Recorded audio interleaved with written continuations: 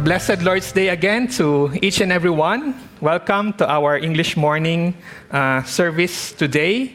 I'm Pastor Genesis Stan, and on behalf of our church, we'd like to welcome you. And we also welcome those of you who are watching us online today. We praise God for this opportunity.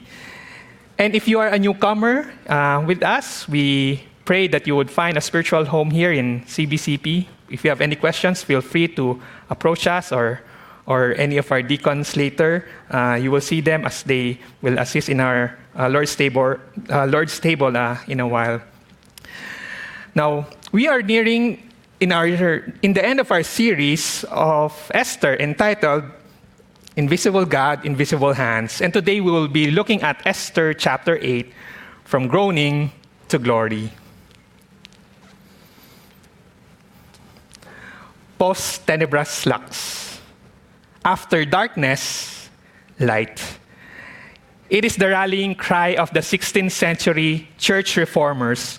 And this motto refers to the rediscovery of biblical truth in a time of spiritual darkness.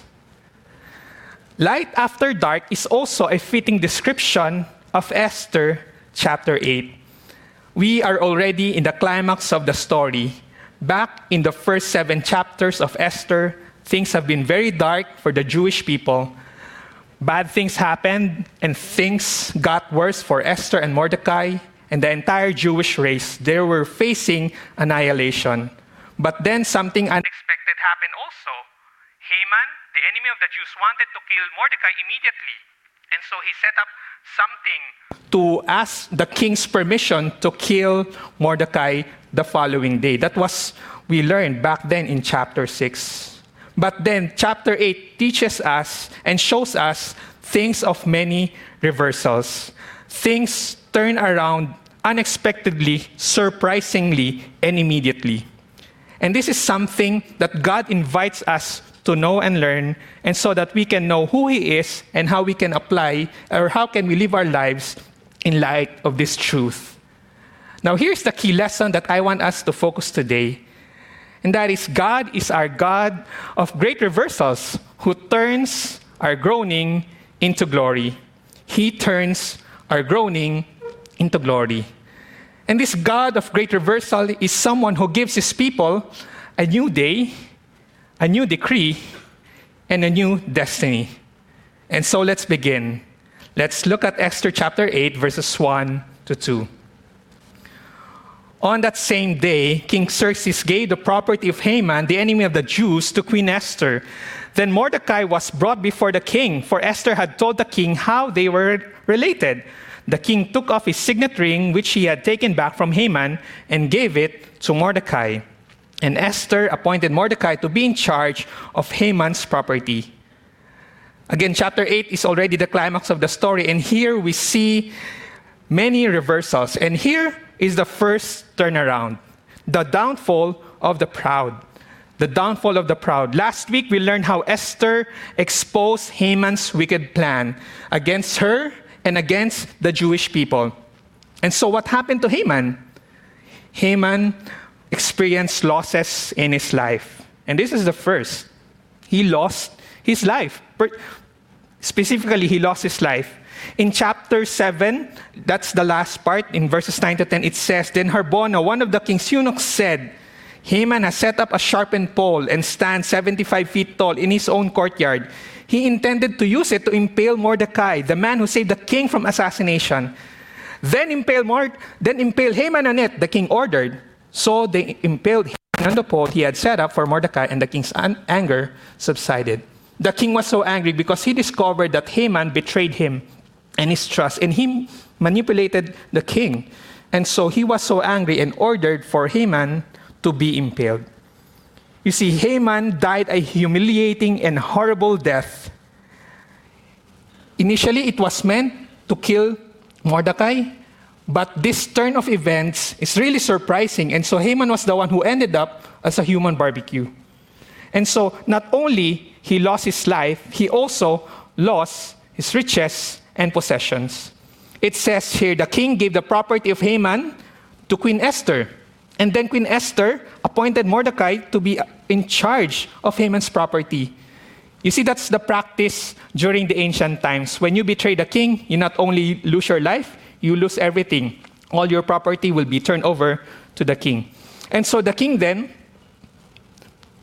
turned over this to Esther, and Esther turned over this to Mordecai. And this is another reversal, because remember back then in the previous chapter, Haman was boasting about this great wealth and property and riches with his friends and wife, and now that great wealth has been lost. And not only that, Haman lost his power and authority. The king took off the signet ring which he had taken back from Haman and gave it to Mordecai. The signet ring is something that is used to put an imprint in a wax or a clay so that it acts as a signature, authorizing someone to authenticate or sign a document on behalf of a greater person, on behalf of the owner of the ring. So when the king gave Mordecai the signet ring, he's telling Mordecai, you can do whatever, you can issue a decree however you want it, and it's as if I am the one who signed it. And so this is the power and authority that Haman lost, and now it's turned over to Mordecai. Now the loss of one person, the loss of Haman, is the gain of another person. That's Mordecai. And that is now the distinction of God's people, particularly Mordecai. Again, we've read this verse. In this one, we saw Haman lost his life. He lost his riches and possessions. He lost his power and authority. But then on the other end, Mordecai received life. Instead of him being killed, he received honor. Instead of being humiliated and executed, Mordecai ended up being praised and honored. Mordecai also received riches and possessions. Mordecai ended up handling all of Haman's property. And then Mordecai also received authority. He received the signet ring from the king. And so this is something that is a great reversal in the story. And now this is also, it shows us that this reversal in position is something that is not a coincidence. This is something that is not just out of the ordinary. Just think about it. Is this reversal luck? Is it just a good fate or coincidence? I don't think so. The Bible tells us that it is God who is at work. Yes, God is at work because He is the God of great reversals who turns our groaning into glory. Nonetheless, here in Esther, we see the theme of God's hiddenness behind the scene. But nonetheless, it is He who is at work. Now, here is something that I want to highlight. It says here in verse 1, the first four words, on that same day. On that same day. It took only one day for this great reversal to happen. And this is something significant. You see, one day, in just one day, the proud was brought down and the oppressed was lifted up. In just one day, Haman's evil plan backfired against him and everything he wanted reversed. Haman lost his possessions, he lost his life, he lost his authority, but then Mordecai received everything, the exact opposite of what Haman lost. In one day, Esther and Mordecai received their life, riches, possessions, power, and authority. Again, think about this. Who orchestrated these things? Is it Queen Esther? Is it Mordecai? Is it King Xerxes? Of course, they played part in the role, but nonetheless, it is God Himself, the invisible God working behind the scene, was the one who is at work. And so here, Esther chapter 8 shows us that one day can make a lot of difference in your life. God can turn around and make a significant event in our lives to turn around your story. Just think about those things that happen in your life. Think of that one day that reversed your situation. What is that one decision or one experience that you encountered that radically changed the course of your life? One day is very important.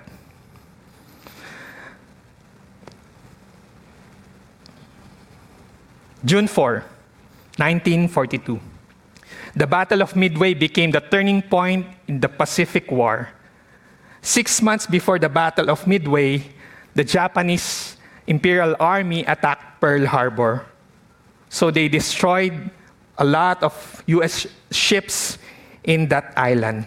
But then 6 months after, the Japanese army attacked Midway, and they planned to trap and destroy what remained of the American Navy. And if you compare the forces of the Japanese and the American forces, here's what it looks like. So, yung sa red, nasa left, the Japanese army have 4 carriers, and this is very significant because the aircraft carriers are massive ships that carries plane. Para silang floating airport. So the more carriers, the better. They have those battleships and a lot of planes and 15 submarines. And compare that to the forces of the Americans, they only have 3 carriers. They have no more battleships kasi naubos dun sa Pearl Harbor 6 months before.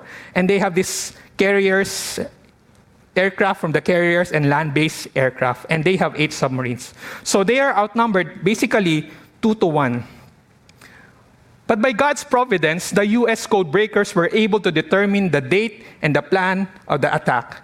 And so they were able to set up their own ambush against the Japanese forces. And what happened in the Battle of Midway? I encourage you to watch the movie or the documentary para mas ma-appreciate niyo siya. But this is something that happened. In less than 12 hours, the American forces defeated the Japanese fleet. In a single battle, all of the 4 carriers were destroyed. And therefore, all the planes, they have no more landing places. And so they just crash into the sea. And so the American forces destroyed 80 to 90% of the Japanese Air Force, and more than 3,000 sailors and crewmen destroyed.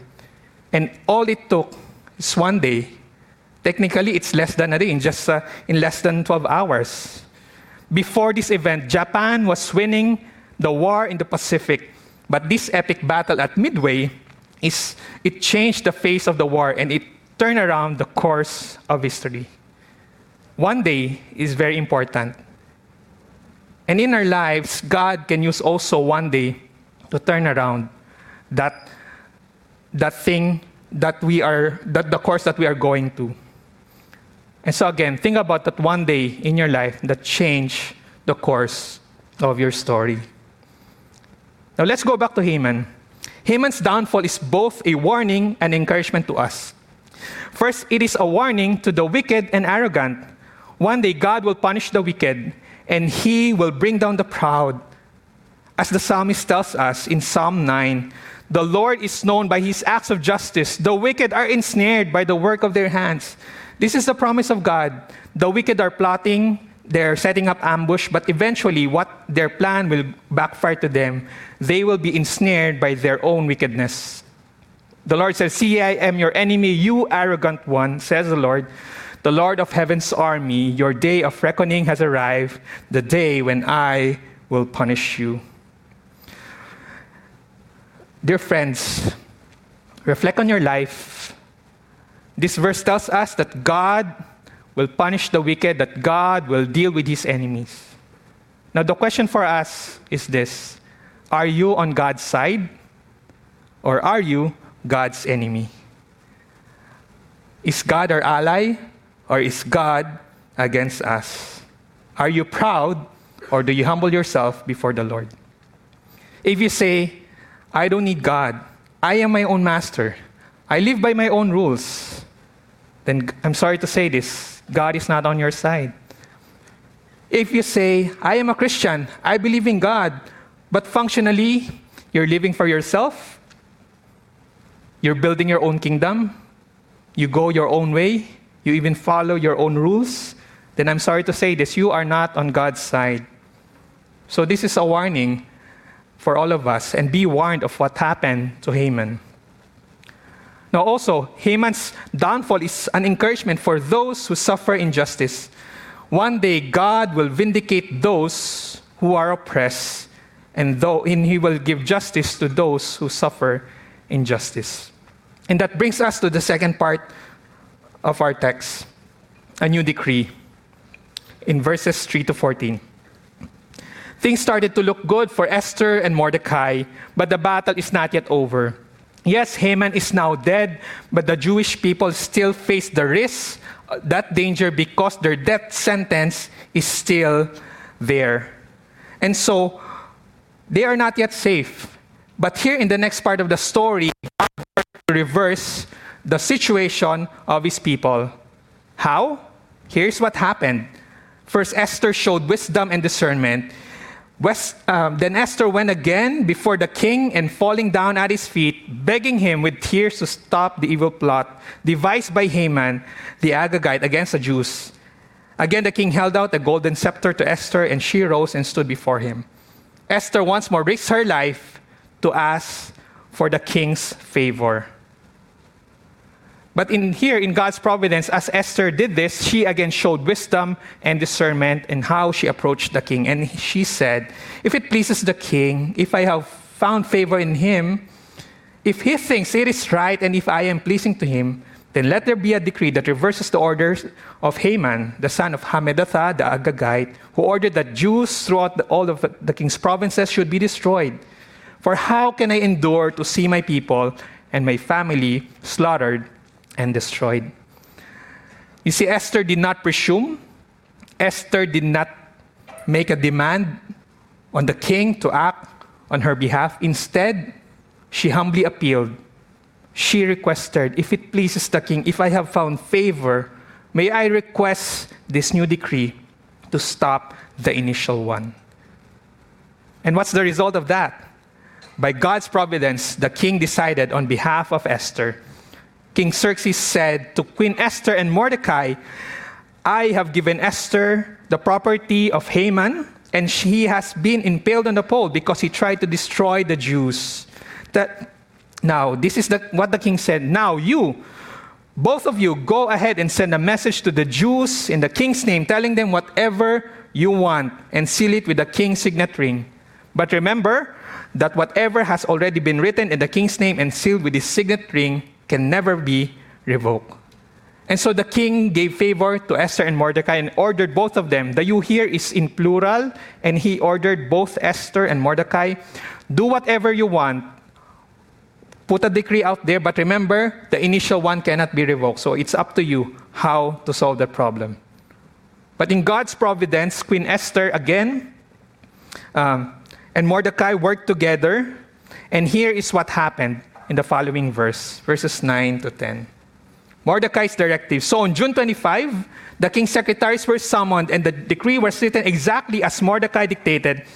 It was sent to the Jews, to the highest officers, the governors and the nobles of all the 127 provinces stretching from India to Ethiopia. The decree was written in scripts and languages of all the peoples in the empire, including that of the Jews. The decree was written in the name of King Xerxes and sealed with the king's signet ring, and Mordecai sent the dispatch by swift messengers and rode fast horses, especially bred for the king's service. Mordecai drafted the new order, and the narrator shows us actually a parallel between the original one and the new decree. Just look at the orange. Can we show the slide, please? Look at the orange words here. On June 25, exactly as Mordecai dictated, written in the name of King Xerxes and sealed with the king's signet ring, then swift messengers. This actually parallels the initial decree. Let's look at this initial decree from Haman. There's that date, written exactly as Haman dictated, written in the name of King Xerxes and sealed with the king's signet ring, sent by swift messengers. So the narrator is trying to show us almost the exact same words to emphasize the reversal of the previous one. And what else? What is included in this new decree? It says that Mordecai drafted this 2 months after. The original one was April 17, but the new decree is June 25. So the previous chapters happened within those 2 months. And so Mordecai was this new decree that Mordecai released is about 2 months after Haman wrote the first one. And it's about 8 to 9 months before the scheduled genocide. And what is it in that decree that's included? So let's continue. The king's decree gave the Jews the authority to unite, defend their lives. They were allowed to kill, slaughter, annihilate anyone of nationality in the province who might attack them or their children or their wives, and to take the property of their enemies. And the day chosen for this event throughout all the provinces of King Xerxes was March 7 of next year. This new decree actually helped the Jews in three ways. First, it gave them the right to assemble. It gave them the authority to unite. And the second one, it gave them the right to defend themselves. That's the emphasis there. Self-defense, not aggression, not initiating violence, but self-defense. And also, it gave them the right to take plunder, to get the property of their enemies. But it's interesting that in chapter 9, as we will learn next time, the Jews chose not to use this right to take plunder. Let me show you these verses. The Jews killed their enemies, and it was recorded 3 times, but 3 times also it says, but they did not take any plunder. But they took no plunder, they did not take any plunder. The Jews still showed kindness to their enemies. Again, when will this take effect? This will take effect on March 7 of next year. And that is the exact day of the date that Haman wanted to kill the Jews. Now let's go to a controversial passage, in a difficult one here in the story. Because if you look at the more literal translation in the original language also, it says here, and it's quite difficult to understand. It says here, in them the king granted the Jews who were in each and every city the right to assemble and defend their lives. Now listen to this, to destroy, to kill, to annihilate the entire army of people or province which might attack them, including women and children, and to plunder their spoil. This is a very difficult passage, and you would ask, Pastor, why is that? Why isn't it too harsh, too inhumane, too cruel? Well, let me give you 3 points to answer this question. Well, number 1, the writer is just echoing the original words of Haman. In the verse at the bottom, this is the original. It was Haman who initially demanded the killing of the women and children. It says here, to destroy, kill, and annihilate all the Jews, both young and old, women and children in one day. It was Haman who first dictated that. And so here, Mordecai is just reflecting that reality. And again, the author is just trying to emphasize that situation of reversal. And so he used the exact words to destroy, kill, annihilate, including women and children. So the author used the exact words to reverse the initial decree. And again, it's a literary technique to emphasize reversal. And then the second, the emphasis of Mordecai's decree is not aggression, but self-defense. It is to defend themselves against those enemies who wanted to kill them, who wanted to harm them. And again, the third point is the Jews did not take any plunder. And now, before that, let me go back to the second, self-defense versus aggression. Again, if we read chapter 9, we will see that the Jews killed the men, and there were no records of killing the women and the children. The men that they killed are those groups who attacked them first. Now, going to the third point, again, the Jews did not take any plunder. This is significant because you know why? Again, the Jews showed kindness to the enemies. Remember, actually in chapter 9, they killed the men, those groups who attacked them.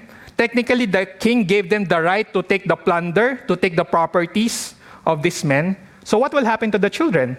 If they killed the men already, and if they take the property and the possessions, what will happen to the women and children? They will live out there in the streets. They will have no place to stay. But the Jewish people did not take any plunder. It means that the women and the children who were bereaved of their maybe fathers or brothers, because they hated the Jews, they tried to attack them and they were killed. These women and children still had the property, houses to live on. And that was the kindness that the Jews showed also to their enemies. Now let's continue. A copy of this decree was issued to the law as law in every province and proclaimed to all people so that the Jews would be ready to take revenge on their enemies on the appointed day. So urged on by the king's command, the messengers rode out swiftly on fast horses bred for the king's service. The same decree was also proclaimed in the fortress of Susa. Again, Mordecai's decree was disseminated immediately throughout the empire. And again, if we compare the two verses, it reflects almost the exact same words. But note that Haman's decree was then sent by swift messengers, but for Mordecai, it's quite special. It was sent by fast horses, primarily designed or bred for the king's service. And so in our words today, it's like sending the message by first-class courier. Now, why is this sense of urgency? Why is this sense of immediacy? First, Mordecai wants to bring comfort to the people. The Jews were filled with joy and gladness and were honored everywhere. In every province and city, wherever the king's decree arrived, the Jews rejoiced and had a great celebration and declare a public festival and holiday.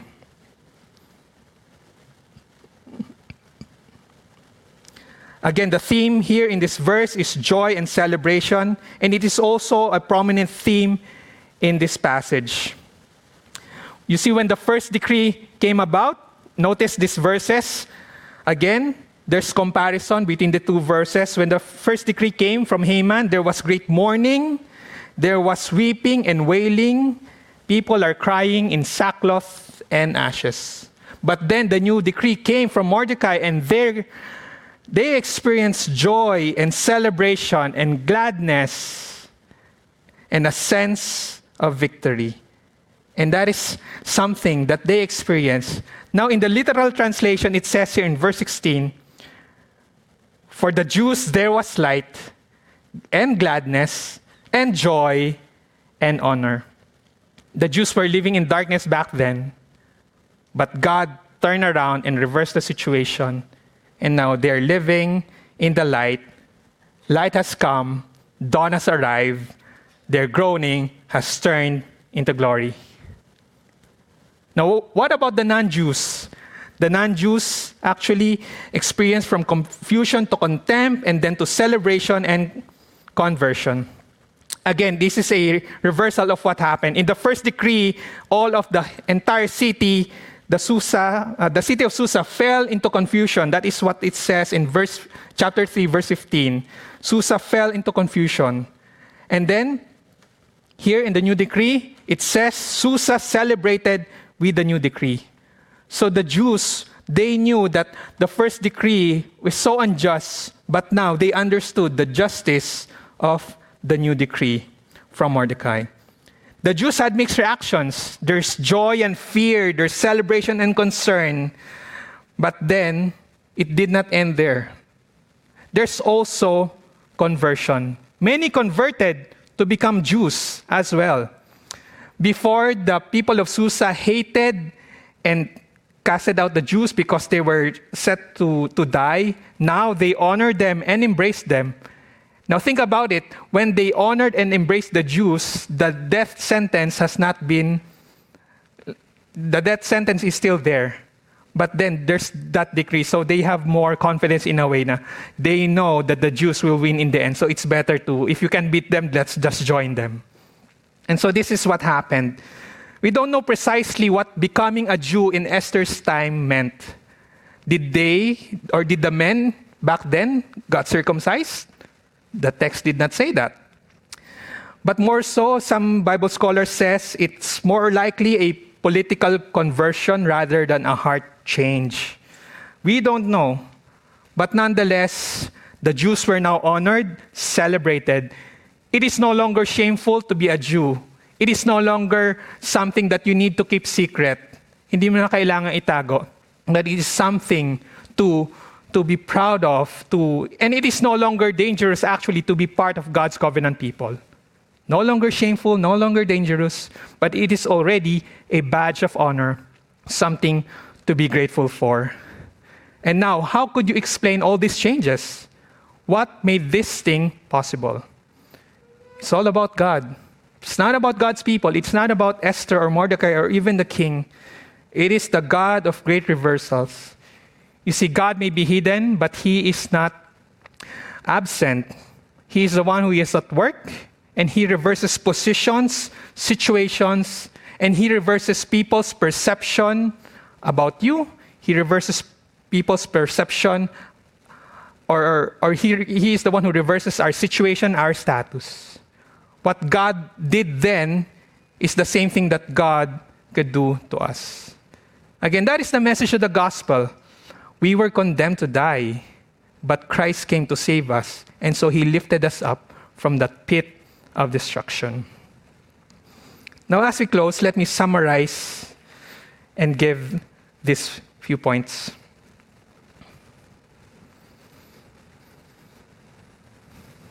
First, God is in control, so do not fear.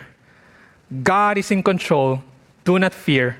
Rest and rejoice in God's power and sovereignty. You see, God was in control when Esther lost his parents, and when Esther was adopted by Mordecai. God was in control when the king took Esther to the harem and eventually became queen. God was in control when Haman asked the king to annihilate the Jews. And God was in control when Haman also set up the sharpened pole for Mordecai. And here we see God in control when He reversed the situation. Yes, bad things happened, things got worse, and then more unexpected things happened. But eventually, God showed Himself in control when He reversed the situation. Where are you right now? If you are in that place of blessing and favor, praise God for that. We celebrate with you. But for those of us here, again, the question is, where are you right now? Are you in the dark? Are you grieving because of your loss? Are you in despair or worried because you don't know what will happen tomorrow? Are you disappointed or confused, or you don't know what to do? Where are you? I hope and pray that if that is your situation, I hope and pray that you would hold on. I pray that you will find hope in the Lord because He is in control. Remember, God is the God who reversed a situation. The hopeless people of Israel, He reversed His situation and gave them hope in the midst of that darkness. He gave them light and turned their groaning into glory. So do not fear tomorrow. Do not fear what will happen next. Do not worry about your health, your finances, your cares, your family. There's a beautiful passage in Romans. It says there that while we were still sinners, Christ died for us. And He who gave us His Son, how much more God is willing to give us all things, including Him. The greatest gift that we could ever receive is Christ our Lord, and all other things are lesser ones. If God was able to give us the greatest gift, how much more could He give us those lesser things to His beloved children? So therefore, do not worry. God is in control. Do not fear. And next, God takes care of His people. So do not worry. Rest and rejoice in God's goodness and faithfulness. Haman was determined to kill the Jews, but God showed him that he is more than able to care for His people. God prepared Esther and Mordecai at the proper place, at the proper time, and He revealed His plan at that perfect moment. Now think about it, and I want you to look at this chart. When God saved the Jews at the time of Esther, it included actually the family of Ezra, Nehemiah, Zerubbabel, and the other Jewish people. Probably Ezra back then was a teenager or already an adult, because when he returned to the exile, when he returned to Jerusalem from the exile, he was already old. At that time, maybe Nehemiah is a toddler, or maybe he's about to be born, or maybe a young child, but eventually he will grow up to serve the king of Persia. Zerubbabel, we don't know if he's alive that time, but the point is God saved the families of these people, his covenant people. Why? Because God has great plans for them. 20 to 30 years down the road, Ezra will become God's instrument to bring about spiritual revival to the people of Israel back then who will go there to Jerusalem. That's part of God's plan. And for Nehemiah, he will stay behind in Persia and he will rise up to become the king's cupbearer. But then God has a plan for him, and Nehemiah will be the one to travel back to Jerusalem to build the walls of that city.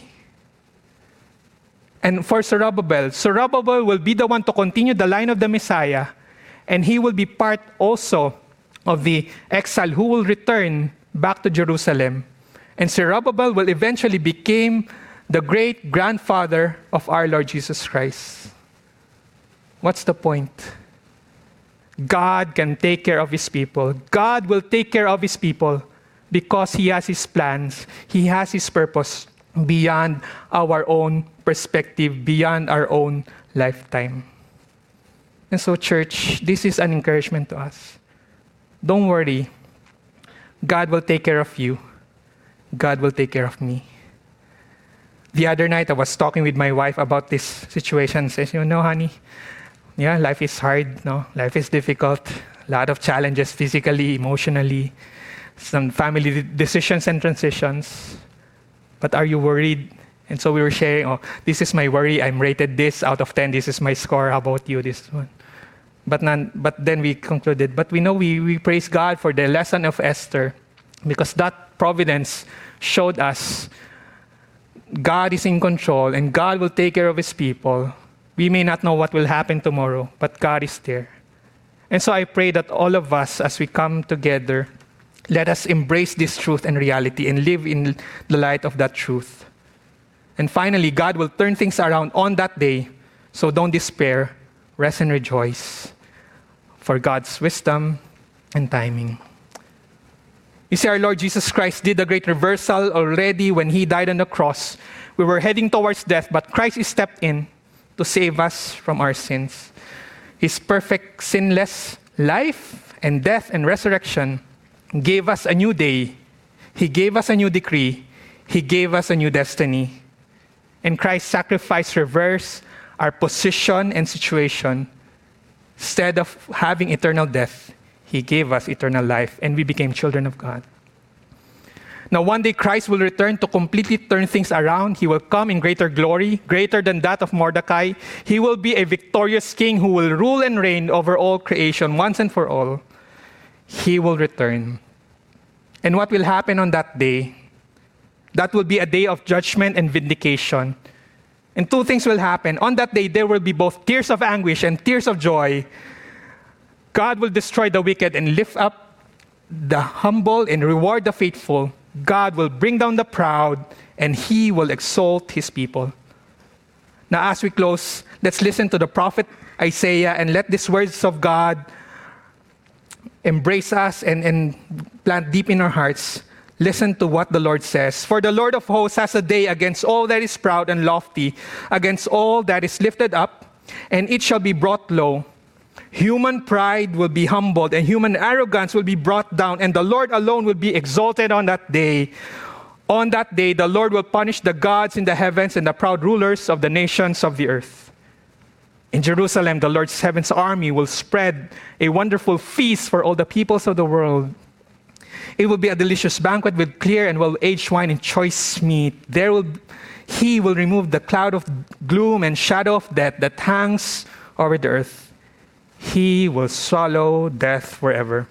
The Lord sovereign will wipe away all tears. He will forever remove all insults and mockery against his land and his people. The Lord has spoken.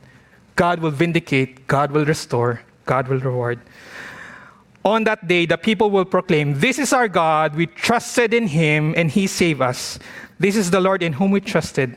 Let us rejoice in the salvation he brings, for the Lord's hand of blessing will rest on Jerusalem," that is God's people, "but on Moab, God's enemies, he will crush. It will be like straw trampled down and left to rot.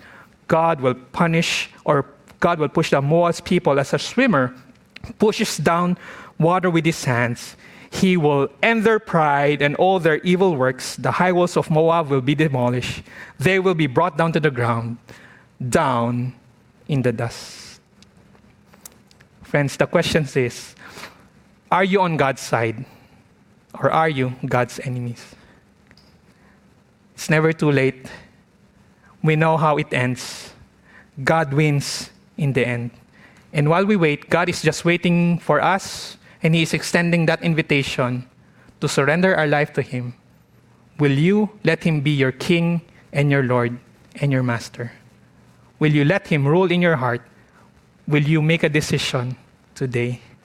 Remember, one day will make a difference. Maybe for you, that one day will be today. I hope and pray that you open your heart to God.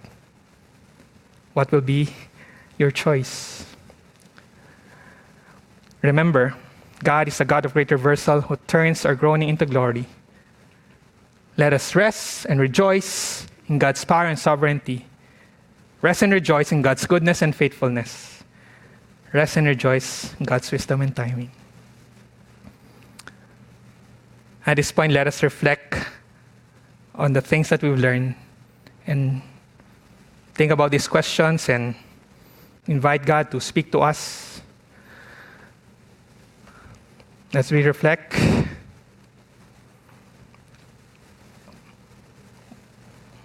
what is God inviting you to do? How can you rest and rejoice in Him?